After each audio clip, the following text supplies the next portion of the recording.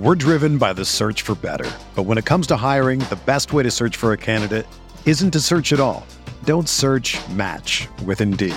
Indeed is your matching and hiring platform with over 350 million global monthly visitors, according to Indeed data, and a matching engine that helps you find quality candidates fast. Ditch the busy work. Use Indeed for scheduling, screening, and messaging so you can connect with candidates faster. Leveraging over 140 million qualifications and preferences every day, Indeed's matching engine is constantly learning from your preferences, so the more you use Indeed, the better it gets. Join more than 3.5 million businesses worldwide that use Indeed to hire great talent fast. And listeners of this show will get a $75 sponsored job credit to get your jobs more visibility at Indeed.com/Blue Wire. Just go to Indeed.com/Blue Wire right now and support our show by saying that you heard about Indeed on this podcast. That's Indeed.com/Blue Wire. Terms and conditions apply. Need to hire? You need Indeed. Davis scored 3 in the win. Oh, it's good. 2020 NBA championship belongs to the Los Angeles Lakers.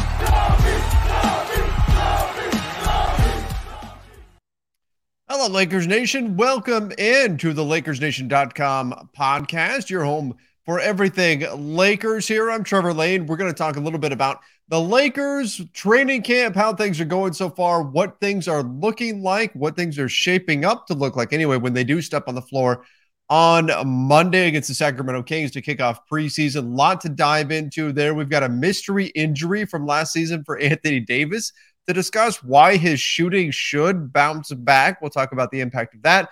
Darvin Ham schemes. I know Sean is really excited to dive into all of that stuff, especially because his rookie got a shout out from Darvin Ham today.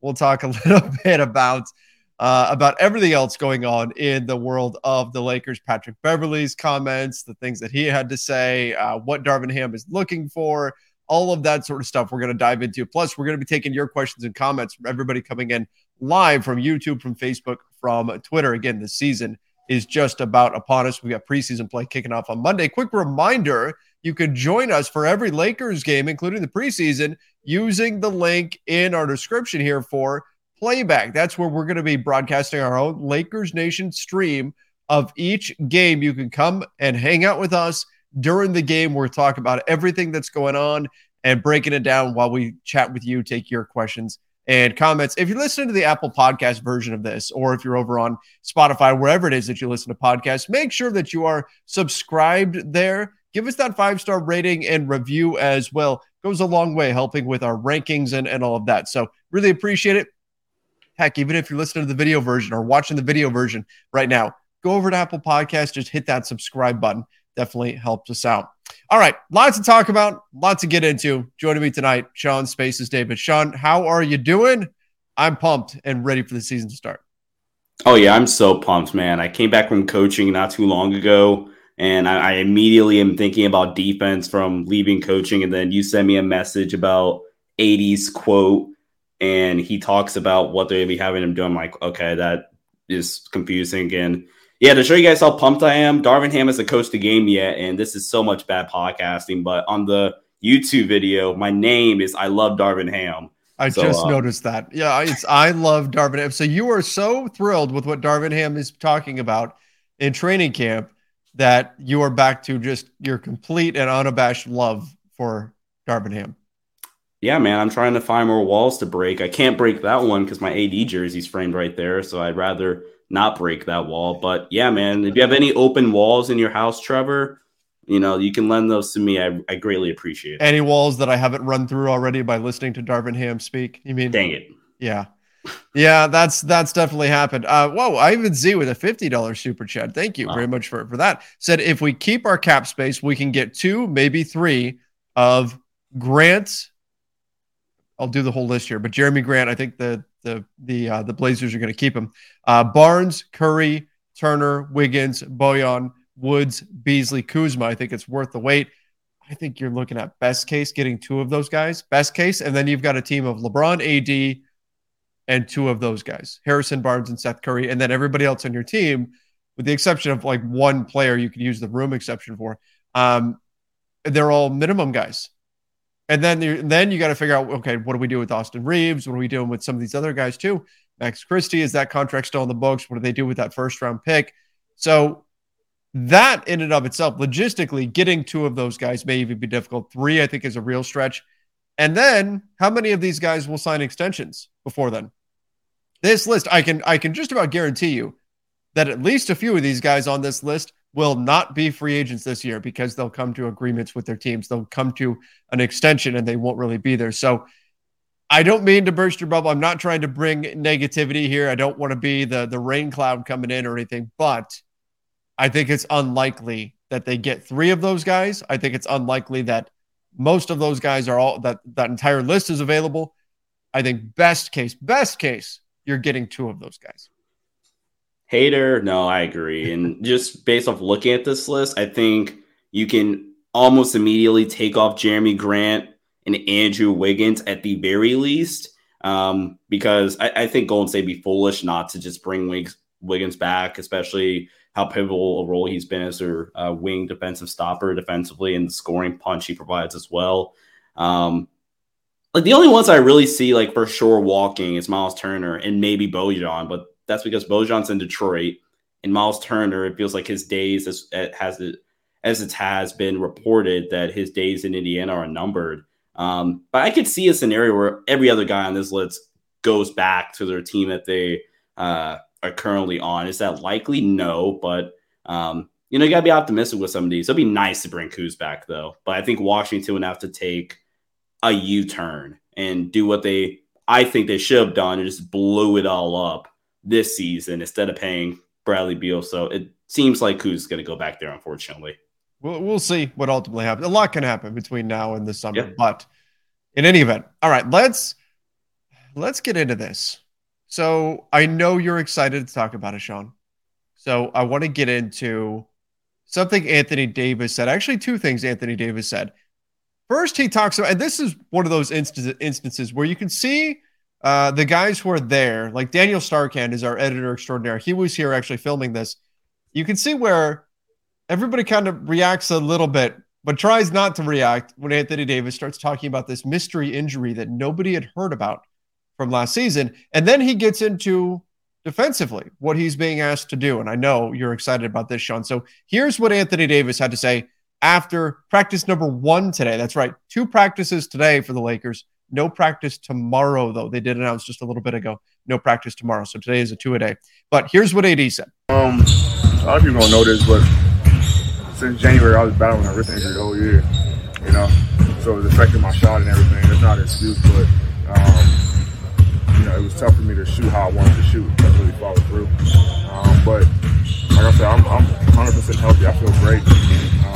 You guys guys around here and shoot the ball. So I think that was just the biggest thing. So, I'll be ready, wherever coach puts me on the floor, mid-range post, perimeter. If I got a shot, I'm going to shoot. If you don't mind me kind of asking for a little more detail, how was that affecting your mechanics? Everything. I couldn't follow through. Anytime I follow through, it's very painful. So I had to try and do that over and over and over. Aside from terminology, what's been the biggest difference with Darvin's defensive system? It's more of a Milwaukee system, how they have the bigs back. In the paint, how Brook was, pick and rolls right back. For me, I'm more up on the ball, let me affect the play.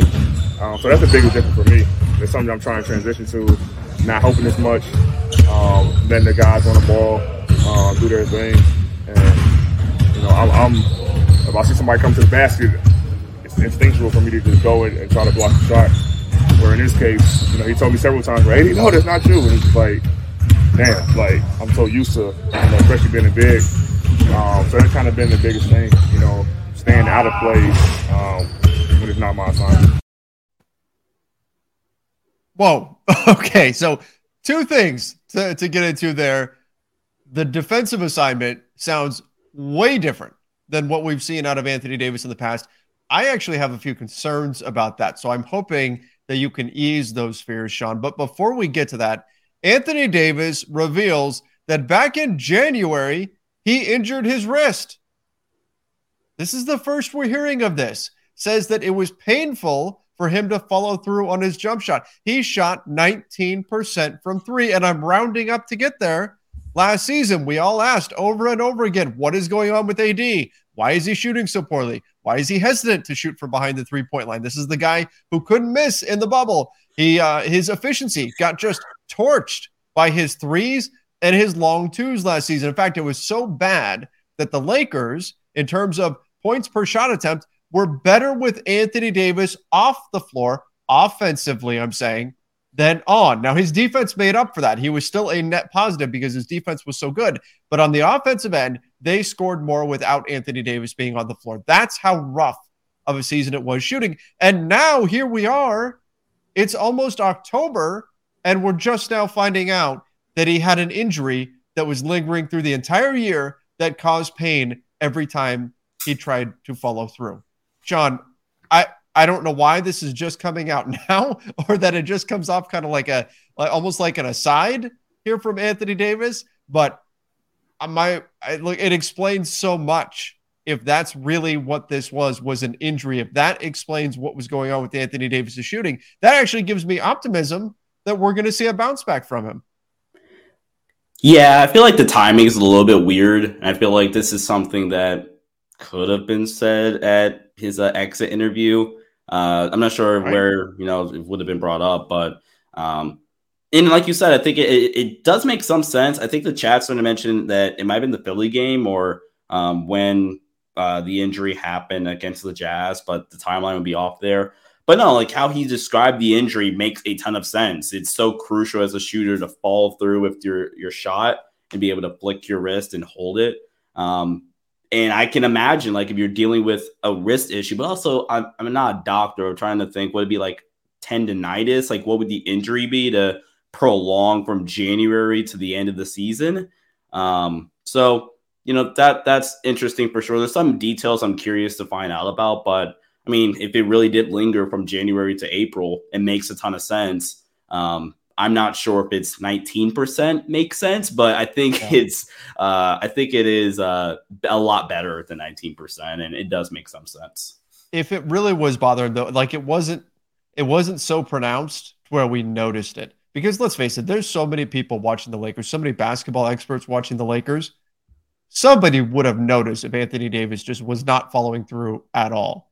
He clearly had some kind of follow through, but this was apparently enough to bother his shot anyway. He said he's shooting it well now and he's taking those shots and he's been knocking them in. So hopefully there is a bounce back from Anthony Davis, and hopefully last season was just an outlier and was more injury related than anything else. I agree with you. I don't know if that can account for the full 19% from three, but we'll see. Again, I hope he's right. And people say, well, it's excuses or whatever. I don't really care. I want to know, is he going to be able to make them this season? And if that was really the problem last season and he's 100% healthy now, and that's telling us that he's going to play much better this season, then that's great. That's a positive. That's something that we want to hear. But the second part of that, about the defensive schemes, part of what makes Anthony Davis great is if you put him in pick and roll, he can switch onto the guard and he can stick with them, right? He can do that. He can be the guy that can come flying across the floor and block a shot from the weak side because he's got endless arms and he's quick like that. He's saying that Darvin Ham essentially has him in drop coverage. Now, Darvin Ham called it center field, but it's drop coverage. And Darvin Ham is telling him that's not your job when Anthony Davis is going over to erase shots that are allowed by teammates. To me, on the surface, that sounds like you're taking away some of what makes Anthony Davis Anthony Davis. Sean, what am I missing here? We're driven by the search for better. But when it comes to hiring, the best way to search for a candidate isn't to search at all. Don't search, match with Indeed. Indeed is your matching and hiring platform with over 350 million global monthly visitors, according to Indeed data, and a matching engine that helps you find quality candidates fast. Ditch the busy work. Use Indeed for scheduling, screening, and messaging so you can connect with candidates faster. Leveraging over 140 million qualifications and preferences every day, Indeed's matching engine is constantly learning from your preferences So the more you use Indeed, the better it gets. Join more than 3.5 million businesses worldwide that use Indeed to hire great talent fast. And listeners of this show will get a $75 sponsored job credit to get your jobs more visibility at Indeed.com/Blue Wire. Just go to Indeed.com/Blue Wire right now and support our show by saying that you heard about Indeed on this podcast. That's Indeed.com/Blue Wire. Terms and conditions apply. Need to hire? You need Indeed. Right. And I had to watch that clip from AD. That was like the fourth time that I've watched the clip. And each time progressively, it's starting to make more and more sense. And my response is you're basically getting the Bucks defense. Whereas I'm going to pull up a diagram here. What the Bucks do so well, but it has its flaws, is the Bucks funnel everything towards the basket. So basically, like if you're in a pick and roll situation here, so just focus on this first portion of the screen. You go with a pick and roll here where the one's coming off. You're basically just driving this in here. And AD, he's X5. And you have this first guard, the player that's guarding the ball handler. He's trying to fight over. AD is so heavily in the drop. And you're basically letting them go towards Anthony Davis. And how they play off the ball is they're going to have they're going to be funneling everything towards the basket anyway, and they're going to basically have the second priority be contest on closeouts and contest on shooters. They aren't as worried about the three-point shot as much as, hey, we want to, make sure they do not get a clean, wide open look at the rim. We're going to play drop and play AD back in ball screens and make them go towards him and force. And what Darvin said when he said middle field, and basically like Trevor just mentioned, I kind of mini ranted on Twitter that he just described drop. And actually Sky laughed at the message I sent. They want you to shoot a shot somewhere around this area of the floor where this yellow circle is. That's where they want you to take a shot at. This free throw line, extended area. That's where they want you to take shots. A mid-range jumper is easily the worst shot in basketball. The best shots are at the rim and in the corner. They want to try their best, especially at the rim. They want to lower that percentage of shots allowed at the rim. So this makes a ton of sense. And then even off ball, which AD kind of talked about there at the end, where they want him to not be the eraser at the rim. And even if he's off the ball, just abandon this guy and go just take shots off the glass. Like I kind of just showed there, they're going to funnel everything in towards the basket anyway. So ideally, let's say it's Luka Doncic or somebody else, they're driving towards the basket. He's going into three bodies at the rim anyway. You're going to force him to make a tough kickout pass. So if AD's not that first line of defense on the help, if he's like your second or third line of defense for help, you don't want him to leave because you're already technically having the guy guarding the corner, the ball side corner, he's leaving to help, and now AD has to guard two guys. So right.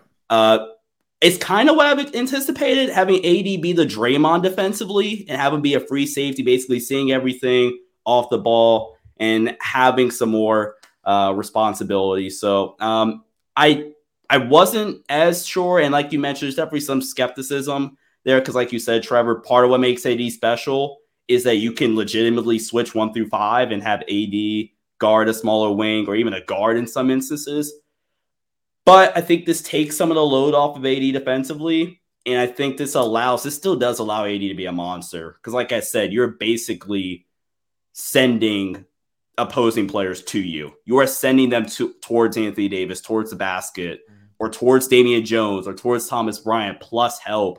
So I think Darvin had a nugget in his media day. Sorry about ranting here, but Darvin had a quote in his media day about being an elite defensive team. Slowly but surely, I'm starting to buy into it a little bit and thinking this is going to be a really, really good defensive team. So I'm excited, man. I'm really, really excited. Well, I think they're going to need to be, based on the personnel on this team, they're going to need to be a very, very good defensive team in order to get by.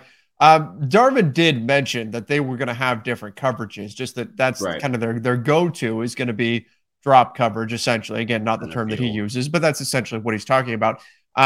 But he did mention, that Anthony Davis can switch and all that, because my initial thought was, oh my gosh, if you're putting AD in drop coverage every opening night, Steph Curry's going to go for 60, right? If you're a drop cover, he's just going to walk into threes all game. He's going to come off a screen and just bombs away.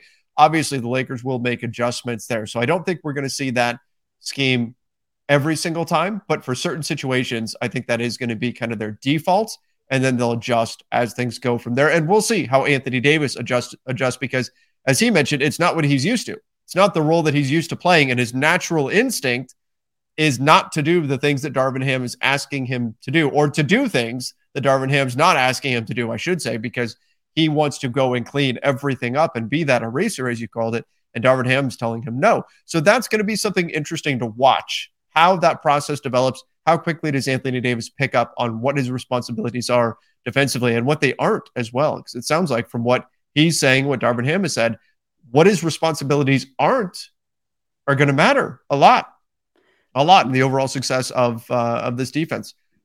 Yeah, really, really quickly. A lot of people are like kind of worried about Golden State now. I mean, granted, you did just mention it, but people are talking about like how Boston idiotically ran drop against Steph. I think the versions of the drop were different. And hopefully I'll get to do a scouting report on Golden State, eyes emoji before that first game. But yeah, I'm like I said, there's only two teams in the West that come a playoff series actually scare me, and Golden State is not one of them. I think we match up really, really well with them. All right. Well, we'll find out on opening night. Alan says, is a healthy Nunn greater than Austin Reeves or Lonnie? Kendrick Nunn has said he's healthy. Kendrick Nunn has said he's 100%. In fact, he said he's better than 100%. He said he feels better than he did right before he got injured last season. Like, that's how good he feels right now. So that's great. If the Lakers are getting top tier, 100% healthy, ready to roll Kendrick Nunn, is that player better than Austin Reeves and Lonnie Walker? Yeah. I think that player is also more proven than Austin Reeves and Lonnie Walker. I think that player is a better shooter than Austin Reeves and Lonnie Walker. Yeah, I think recency bias is a heck of a drug, and we just haven't seen Kendrick Nunn play. But when Kendrick's healthy, Kendrick's awesome. Yeah, I mean, Kendrick Nunn, 15-point per game scorer for the Miami Heat, 38% from three. He can get it done. But again, got to see him healthy. We'll get our first opportunity to do so coming up on Monday. That's going to be against Sacramento Kings. Then the Lakers head out to Vegas for 2 games, one against the Suns and one against the Wolves. That's going to be a lot of fun. I'm going to go head out there and be in studio for a bit there. So that should be a good time. I'm ready for that. Right Guy said, we need this indie deal. Media day was weird. We don't want to hear about wrist injuries. Beverly is a wing. 8 guards is smart. Blah, blah. 2 firsts is worth it. I mean, I'm on board with the Indiana deal. I think I understand what the Lakers are doing, though. But I don't know that media day was necessarily all that weird. Every team tries to spin everything positively. It's a pretty normal media day to me. Yeah, absolutely. And like we said, post media day Monday night, it's a whole lot of rah-rah, like typical media day talk. That's media day. Yeah, I think you got a little bit more content out of it than you usually would from the Lakers, the Suns, the Celtics, the Nets, the Raptors to a certain extent. But yeah, I mean, and I do agree. I think this team could be really, really. I think this team has a lot less question marks. I'll just go with that if you do a Pacers trade. But at this point, I'm bought in with this team, man. Let's go. I'm bought in. Yeah, I mean, the team makes more sense if you do this deal and you get Miles Turner, you get Buddy Hield. It unlocks some things in your offense. It unlocks, actually, on both sides of the floor, it unlocks some things. It allows guys to play their more natural positions, gets rid of the log jam at the guard position, and all of that. But I'll also say this, when people look at this move and they say the Lakers are being overly cautious, I've kind of come around to this notion that the Lakers are being the Lakers here by not making this move yet. And what you mean by Lakers being the Lakers, they're waiting for an all-star to pop up. I mean, the Lakers are gambling. And if you think about what they've done in the past, they've gambled and won. They traded the pieces that they needed to in order to clear cap space to get Shaq, right? trading away Vlade, trading away other pieces, George Lynch, Anthony Peeler, guys like that. They cleared the cap space to get Shaq before knowing whether or not they actually had him. They gambled. If it didn't pay off for them, it was going to look really, really bad. And they knew that. But they said this is worth the risk. They gambled. They went for it. There were other players they could have drafted instead of Magic Johnson. They already had a point guard. They had Norm Nixon. They gambled on the talent that Magic Johnson possessed. People look at this team and say, what would Jerry Buss do? I don't know for sure that Jerry Buss wouldn't say in this situation, let's roll the dice here. Let's see. Yeah, we can get Miles Turner and Buddy Hield right now. But can't we also get those guys in 2 or 3 weeks if things are really falling apart? Isn't that deal going to still be there? Now, maybe some team swoops in and gives the Pacers something for Miles Turner, but most likely that deal's still going to be on the table in 3 weeks or 4 weeks or whatever. Now, hopefully the Lakers tread water during that time and hopefully things go well. But in the meantime, what if something better comes along? What if that right move comes along, that superstar move, that Kyrie level move comes along? The Lakers are rolling the dice in the event that that happens, hoping to see that happen, that level of player. If they're going to give up both those picks, that's what they want. That's the kind of difference maker they want. And they're taking the gamble that worst case, that deal, Buddy Hield, Miles Turner, whatever it is, that deal or a deal of that caliber will be there for them now. It'll be there for them a month from now, 2 months from now, whatever. But they're also giving themselves the opportunity to take that home run swing. So this is very much a gamble, and it may not pay off. But isn't gambling for a high-level player what the Lakers are all about? Yeah. And that was a spectacular monologue that needs to be in your Substack. I'm plugging your own Substack. And you know what? Just put that in front of a future Lakers documentary. Just take that 2-minute clip out from Trevor's monologue and just post in the documentary somewhere.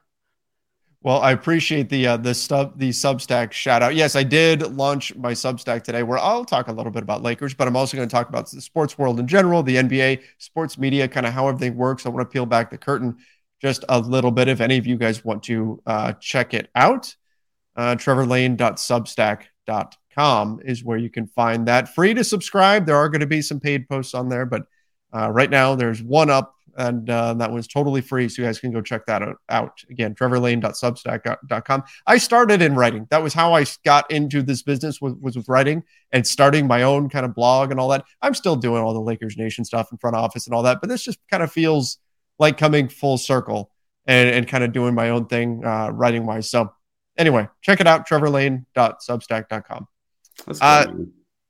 Tony PR, is it front office malpractice to let Russ walk in the offseason? Let him walk? Darvin's offensive scheme, will it work for the bench unit? And is a healthy none good enough? Is healthy none being good? Does that create issues? Okay, in terms of log jam and all that. Malpractice to let him walk? No. I don't see that. I get what he's saying, though. Like malpractice in the sense that you could have got something for him. Oh, but you could have used the contract, but you're going to get cap space if you let him walk. It's not like you're 60 million over the cap. So losing Russ's 47 million means you still have no money to spend. In this scenario, letting Russ walk equals some money, whether it's 25 million, whatever it comes out to be, it's some money to spend. Right. So that's a factor, but I get what he's saying too. Like, if you can get $47 million worth of contracts and those are guys who are worth those contracts, you might be better off using him in a trade as an expiring deal. Yeah. Sean, again, you love Darvin Ham. Does his offensive scheme work for the bench unit? And I need to throw this in. The blue boxes, tell me about those. We've seen them all over the court, the pictures of them. I know it has to do with their offensive execution, particularly in transition. What is happening there, and does this work for the bench? Okay, in terms of the blue boxes and more an in-depth analysis of those, I'm actually so stoked you brought that up. Daniel, I hit him up first thing in the morning when I came in. He take a video or some pictures of them for me. I'll do a video on the channel probably tomorrow covering that more in depth and the spacing. But yeah, man, I really do think the scheme works. I think so. To not go on a quick tangent here, but Darvin Ham's scheme is obviously very much derived from Coach Budenholzer's scheme, who, by the way, I think we crap on him a lot, but in terms of just his basketball mind, is a top 5 basketball mind in the NBA in terms of head coaches, in my opinion. And Coach Budenholzer is a Greg Popovich disciple. So you follow the coaching tree, and Coach Pop runs a 4-out 1-in driving kick motion, which obviously is twirled up and spin and shaped differently, but it's very, very similar, and the concepts are so much similar. So long story short, yes, it will work for the bench because like with Pop and like with Milwaukee with Coach Bud and Atlanta with Coach Bud, it almost felt like it doesn't matter who's on the floor. You're not going to lose much, right? Or like the offense. And I think that's the biggest thing we're going to see this year, where last season it felt like, okay, LeBron's not on the floor, we're not creating offense. Mm-hmm. I feel like for the first time for LeBron since he had Ty Lue in Cleveland, the offense is going to, one, create for him, and the offense is going to be created for everybody, even when LeBron's not on the floor. That is something that was reiterated. I believe it was by Darvin Ham. I think Anthony Davis said something about this as well, that essentially in Darvin Ham's system, it's positionless. The positions do not matter. We're going to see before the game, this player's the point guard, this is the shooting guard, small forward, and all of that. In Darvin Ham's system, it doesn't matter. They're all interchangeable. Anthony Davis talked about how the big's going to have the ball. So you might have a point guard in the dunker spot. All of those things can happen. He mentioned that you could have Scottie Pippen Jr., the smallest player on the floor, who, by the way, Darvin Ham praised today. You could have him wind up in the dunker spot. It's all interchangeable, and every player is able to take on all the different responsibilities. I can't wait to see how that plays out. I've been saying that, though. Like, Jrue Holiday, there's so much film of Jrue Holiday in the dunker spot. Yeah. Like, Holiday played the dunker spot a lot. Giannis, obviously. Middleton, Lopez, Bobby Portis. By the way, dunker spot also stretches out to the short corner, which, again, I'll talk about tomorrow. But, yeah, it's a very interchangeable offense. And the chat saying I look excited. You daggone right, I'm excited. And healthy none, is he good enough to create issues? Yeah, I mean, good issues. It's a good problem to have when you have good players, when you've got depth at a position. Healthy none is very much good enough to earn minutes and create a minutes logjam, which, again, it's a problem, but it's a good problem to have. All right, this is kind of a cap related. This is my world here. If Dennis plays extremely well, how much can the Lakers pay him, and for how long? Okay, let's say Dennis Schroeder plays extremely well. In theory, if the Lakers have $25 million in cap space and Dennis Schroeder somehow morphed into an MVP caliber player, the Lakers could say, Dennis Schroeder, here's $25 million. They could pay him that. He's been in the league long enough. He would qualify for that and more on a max salary. Now, assuming they are not going to sign him to a max salary, you're still going into cap space. You don't have like full bird rights or anything like that on Dennis Schroeder. So it's not like you can go all the way up to the cap and then exceed the cap to sign him because, again, you don't have those bird rights on him. And that's the situation the Lakers are in with most of their players. When you look at Lonnie Walker, Troy Brown Jr., Juan Toscano Anderson, Thomas Bryant, heck, even Damian Jones has a player option, but still, if he declines that player option, he's also a 1-year expiring deal. All of these guys, no bird rights, which means if they play well, this is why Eric Pincus calls this a lose-lose situation, where if they play well, then they're going to get paid more next season, and most likely the Lakers aren't going to be able to afford them, and they're gone. If they don't play well, then the Lakers aren't going to want to keep them, and they're gone. It's the Malik Monk situation all over again with all of these guys, and Dennis Schroeder would be included in that mix. Yeah. Dynamite follow-up there. Yeah. Analysis. Yeah. But yes, but that's essentially, that is what has happened here with the Lakers. And that's why I was hoping to see them sign guys for multi-year deals that were team friendly. Easier said than done, but that's the downside to this is hey, if Troy Brown Jr. proves to be a great fit, by the way, dealing with an injury right now, I don't know if we're going to see him on Monday or not. We'll have to wait and see. He was getting some threes up in practice today, but no contact yet. I would imagine they probably play it safe with him. But let's say Troy Brown Jr. is great and turns into a 3-and-D guy, the guy that we've been looking for. He's gone. unless you want to dip into that cap space to pay him. Really quick, somebody just mentioned this in the chat. We keep Kendrick Nunn. We'd have his early bird rights, right? Yeah. Yep. And So that you'd can have the extend it ability to pay him a bit more and hang on to him because he's got 2 years under contract. And what, you'd be able to pay him up to what, 13 mil a year? Something like that? I'd have to go double check and see what they could do there because I think it's a percentage of the previous year's salary. Gotcha. Or a portion of the mid-level exception, whichever is higher. But I'll have to go back and double check that. I haven't looked at all my cap stuff since the beginning of July in terms of signings and stuff because that's when most of that took place. Baba Khan said, we need to see Nunn healthy along with Braun and AD being at least 80 to 90%.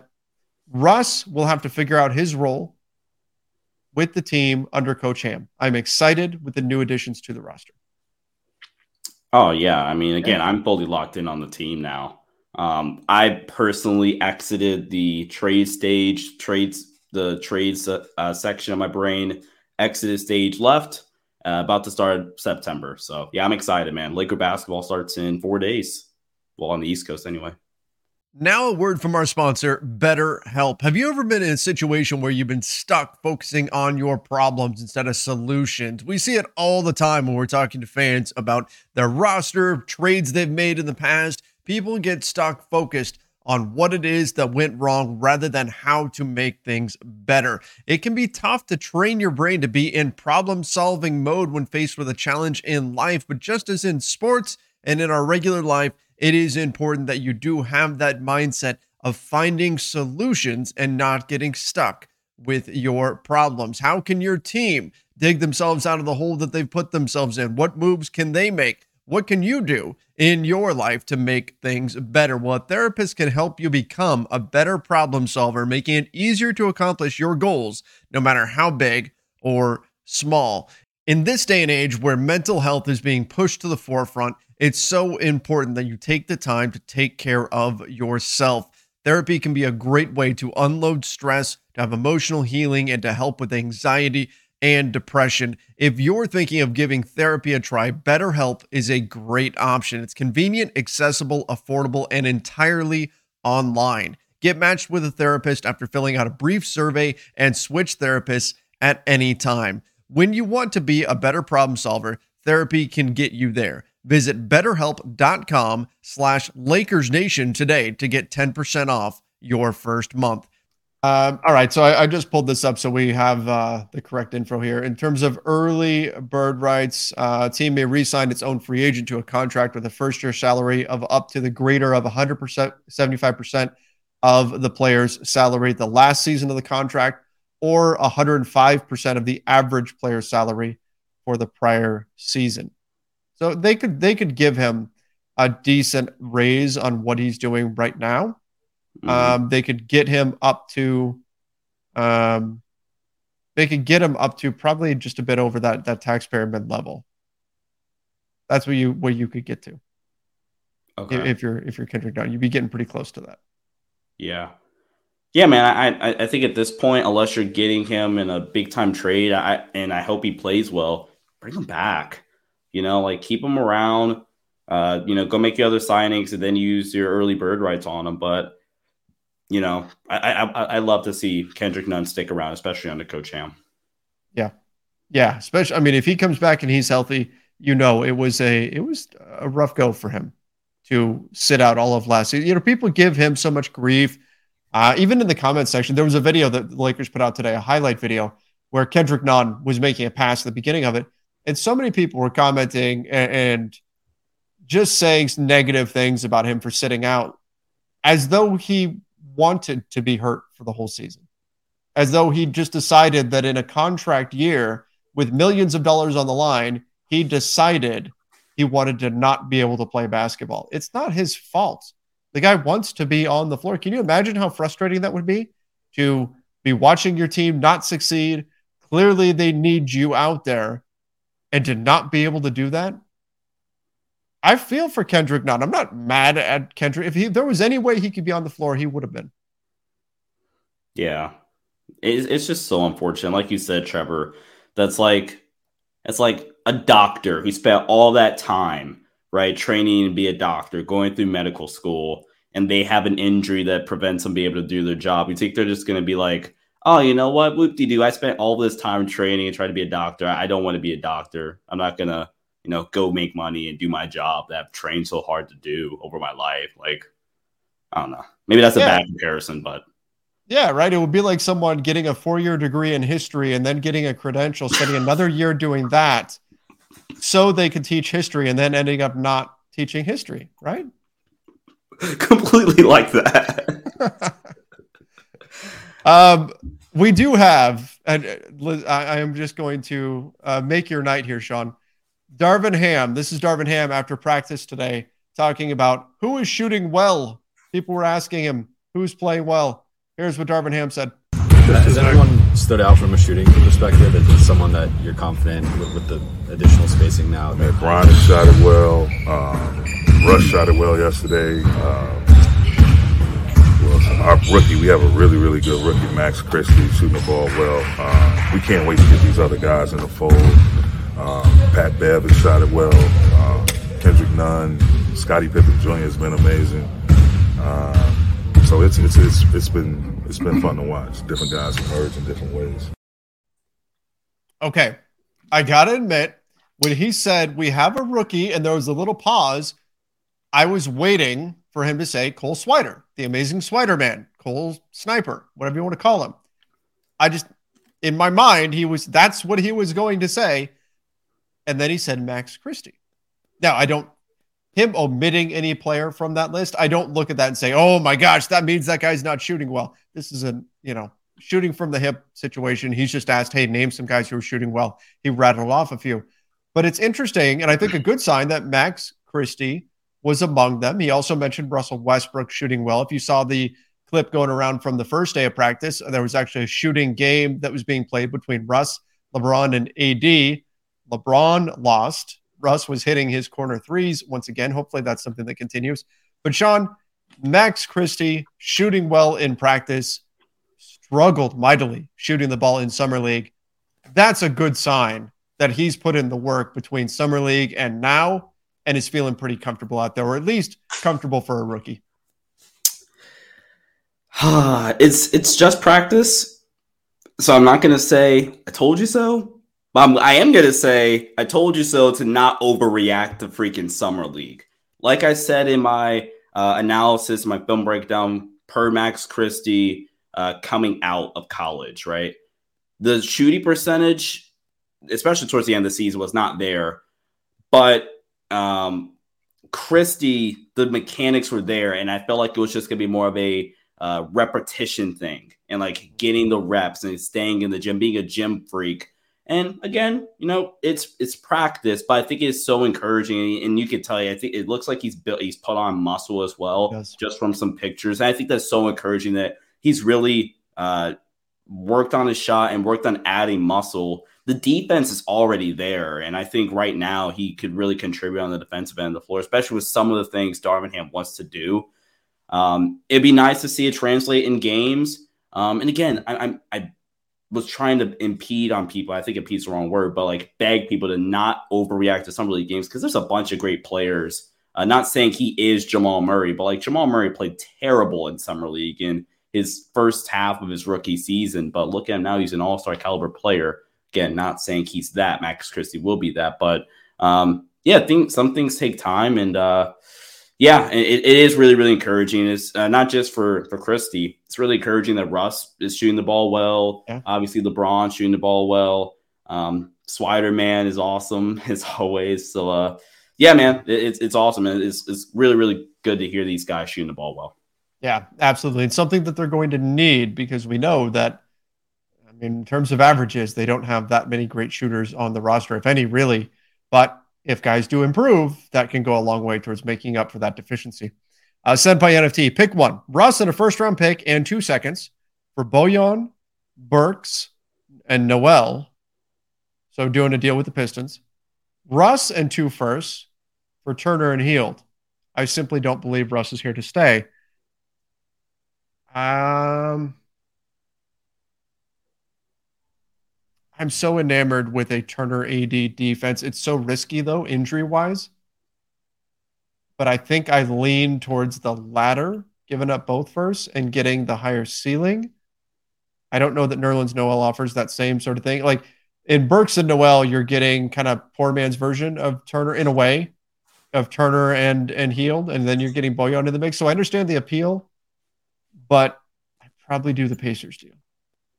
I also probably do the Pacers deal. No, Noel, like you mentioned, does really interest me. So from my vantage point, I'm trading Russ in a first plus 2 seconds for Bojan and Burks. Like you said, just go get the upside or the higher upside and the two better players in Turner and Hield. What? This is a great username here. How do you guys feel about an all-tall lineup? The 2020 team really wreaked havoc because of our size, and I feel like we're going away from that strategy. So what do we think there? An all-tall lineup, but what would that be? That would be your point guard would be Austin Reeves. You'd run Austin Reeves at the 1. LeBron and AD would be on the floor. Throw out Thomas Bryant as well. And then who's your nominal 2 that's got some size? I guess you could, JTA, that's probably stretching it. Troy Brown Jr., maybe, who's 6'6". Wait, that's what was the line? Because the lineup in my head was Reeves, like Troy Brown, JTA, LeBron, AD. Yeah, sure. You could go with that too. That's even switchier than the one that I explained with like a Thomas Bryant or someone at center. I think you would be kind of forcing it, whereas that previous Lakers team in 2020 just naturally had that size. I mean, like one of their smaller guys was KCP and he was 6'5". They just had size at each position. Whereas with this team, you have to make a concerted effort to play that big lineup. I would prefer, obviously, to see a bigger lineup out there, a strong, that championship team was bigger, stronger, faster than their opponents. Would love to see that again, but I think you really have to force things in order to get to that point, and you're probably sacrificing some other things in terms of overall quality and talent when you do that, because you're talking about benching Russ and Kendrick Nunn and Dennis Schroeder and all of the smaller guys. And so I think you do lose something there. Yeah, for sure. Man, that's an all-time name. But yeah, like you've always said in the past, Trevor, that the Lakers with that title team kind of stumbled their way into like the new way teams are being built in the NBA, where it's a 2-star model with all the wings and like just bigger, faster, more athletic than you, right? They stumbled into that. So like look at the Raptors. I'm sorry that I guess I'm showing my bias here, but that's the first thing that popped to mind. They literally ran in lineup last year where like I think it's like 6'6" and higher. Whereas like Gary Trent, OG, Scotty, Pascal, Presta Achiuwa, like that's insane. And I think the Lakers stumbled into that wave of the NBA that we're currently in. People talk about small ball. It's not really about playing small. It's about skill. Yeah. It's about skill. If you have a bunch of guys who are 6'8" and can all dribble and shoot and defend and switch and do all that stuff, that's what you want. It's not, hey, let's get as many 6-foot tall players as we can and put them on the floor and suddenly that's the new wave. No, it's about skill. It's about skill and having that on the floor. And if you have guys who are bigger that also have skill, even better, because in basketball, that kind of thing does matter. Mamba mentality, any news on standouts in training camp? Yeah. So we had, there was a little bit of news coming from Darvin Ham today and Patrick Beverley as well. Patrick Beverley said that he won most of the games. And I don't think he was playing with the starters because Darvin mentioned that they hadn't played Russell Westbrook and Patrick Beverley together yet. Anthony Davis mentioned that the starters got their butts kicked and there was a team with Scottie Pippen Jr. on it and he went off on them, apparently.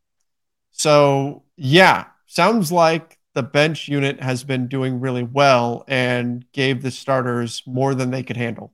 The starters included LeBron, AD, and Russ. Darvin has refused to say who the other two were, though. And he has said that they're going to be rotating those guys through, trying to figure that out.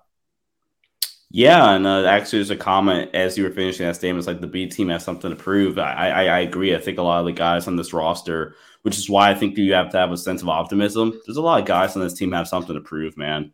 Where I don't think you could say the same about last year's team, because I think a lot of last year's guys, there are a few like Austin, Malik, obviously, but first to come to mind. But last year's team had a lot of guys that were already proven vets, and regardless of how last season went for them, they're legacy in the NBA was already solidified.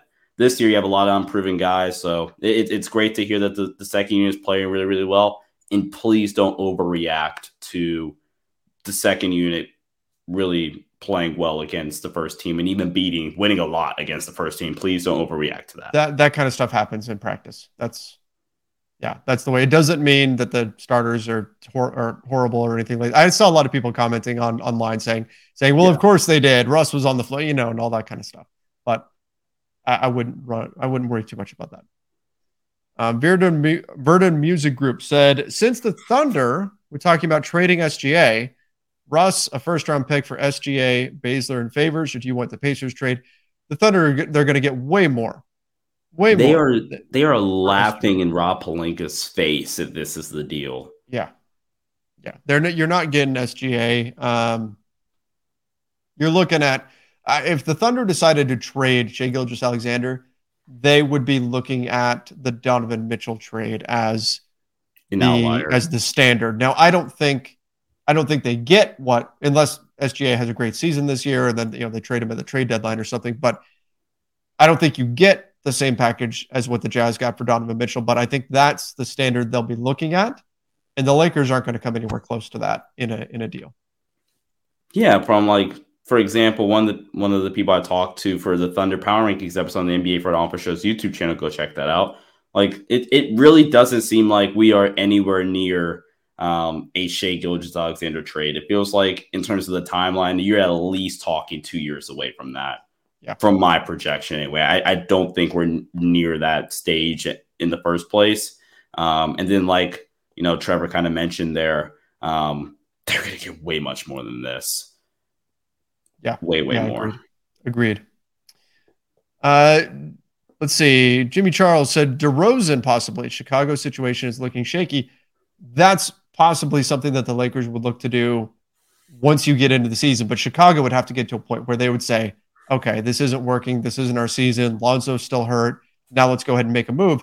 That's part of what gambling and getting into the season and then seeing if something pops up would mean. But yes, DeRozan is certainly someone I would keep an eye on. If the Bulls come out and they're still winning games anyway, then you're not getting them. It requires the Bulls to stumble in that scenario. I feel so bad for Lonzo. It's rough. Hope he gets better. It's definitely rough. All right, we'll do extreme close-up of myself 1 second while I reset my camera here. There we go. Got a little blurry for a second. Captain Chevrolet. It's very difficult to build anything, let alone develop a dynasty, turning over the roster every year. We need to find consistency. Agree 100%. Look at Golden State, man. I don't want to hype them up at all, but part of the reason why they've been so good is because they've had the same 3 or 4 guys for the past 8 years. And by those 3 or 4 guys, obviously looking at the big 3, you're looking at Iguodala for a large portion of that. And then you're looking at Steve Kerr being your head coach for that tenure. And then the Spurs, same thing through their dynasty. So consistency and continuity is so huge. You've got to have that. You've got to find the right pieces and then hang on to those pieces. And that's something the Lakers have not done. I think they got spoiled to a degree. The 2019-2020 team came in and had instant chemistry from the get-go, and that is not the norm. That's just not what usually happens with teams, and it's like they were surprised when that didn't happen the season after that or the season after that. You have to have that continuity in order to have that chemistry. What happened in 2019 and 2020 is so incredibly rare to put together a brand new team and have everything just click from the moment they step on the floor together. Ballhog Sports, with Schroeder missing training camp, that's right, he's still dealing with visa issues, has not been able to make it to practice yet.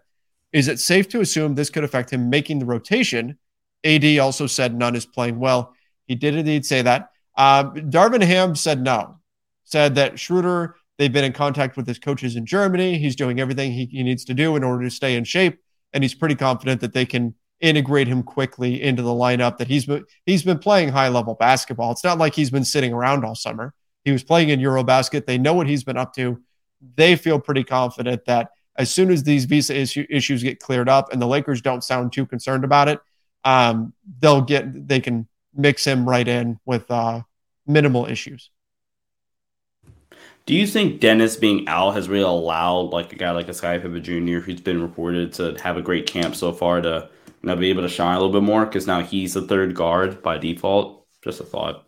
Yeah, I'm sure it's given him opportunities that maybe wouldn't have been there had Schroeder been around the entire time.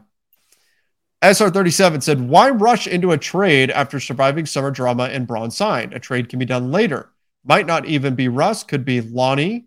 Yeah, I mean, after December 15th, you can move Lonnie. Only one move left. Have to make sure the move is right. Calm. That is what the Lakers are looking at. The Lakers see it as, we have one arrow in our quiver. We have one chance at this. We can put these two picks together and make a move, and it has to be the move. This has got to be the move that's going to bring us to be a contender, and they want as much information as possible. They want to see exactly where they are deficient. The only way you do that is by putting the team on the floor. The risk being, though, Sean, this is what fans get upset about. The risk is, you look at the Western Conference, it is brutal. It's going to be unforgiving. If you stumble out of the gates, waiting 15 games, 20 games, whatever it is, to make your move, by that point, it could be too late. That's how tight the race in the West is going to be. Yeah, man, there's 9 teams, maybe 10 teams battling for 8 spots, and it's gonna be a race to the finish, man. And again, it's gonna be so fun, and covering every game with you, Trev, and the rest of the staff, and on our playback streams. And getplayback.com. The link's in the description down below for the guys watching on YouTube. Come watch every Lakers regular season, preseason, potential play-in, and postseason game on playback with us. Yep, gonna be a lot of fun. Alan says, training camp, every team looks great. Overhyped? Yep, every team. It's like... It's the honeymoon period. That's what this is, right? Every before teams get on the floor, every team is great. Everybody's feeling good. Everybody's got the same record. Every player is going to hit their ceiling and fit into their system in the exact right way. That's just not true. It's not. We see it every year. It's not true. Not every player is going to click. Not every player is going to fit. Not every team is going to hit their ceiling. Things fall apart. The center does not hold. That's what happens here with NBA basketball. And that said, I don't think there's anything wrong with the optimism either. Hell, after last season, we need a little bit of optimism. Oh, that's right. As long as it doesn't create unrealistic expectations. Dustin, if Harkless gets bought out, should we go get him? Yeah, I was just traded to OKC. If he gets bought out, he's a guy that you look at just in terms of needing another wing. I don't know if it's like stampede to the waiver wire to get him, though. Yeah, just the shooting ability isn't there, which is the biggest turnoff and why he's been hopping around the league, especially since those Portland days. But yeah, I mean, if he's available and you can get him on the bio market, but again, the only problem is you'd be giving him not taxpayer, you'd be giving him your better minimum, your last spot, but you'd be paying him theoretically like $7 million because of the luxury tax. Yep, that's exactly what would happen. I think the Lakers leave that last roster spot open. That's my guess, but we will see. Eddie said, why do people say the Lakers won't get free agents after LeBron leaves? They've gotten them before. I know the Ramby suck, and so does Rob, but it's still LA. Am I crazy to think that Rob won't be the GM by the time LeBron leaves? That's possible. That's certainly possible, depending on how things go this season. But yeah, look, the Lakers will be a free agent destination, but you also have to remember it wasn't that long ago that they couldn't get a meeting with Carmelo Anthony, that they couldn't that they had to have a do-over meeting with LaMarcus Aldridge, different front office. But when the Lakers are down, we saw that star level players will indeed bypass them and go elsewhere.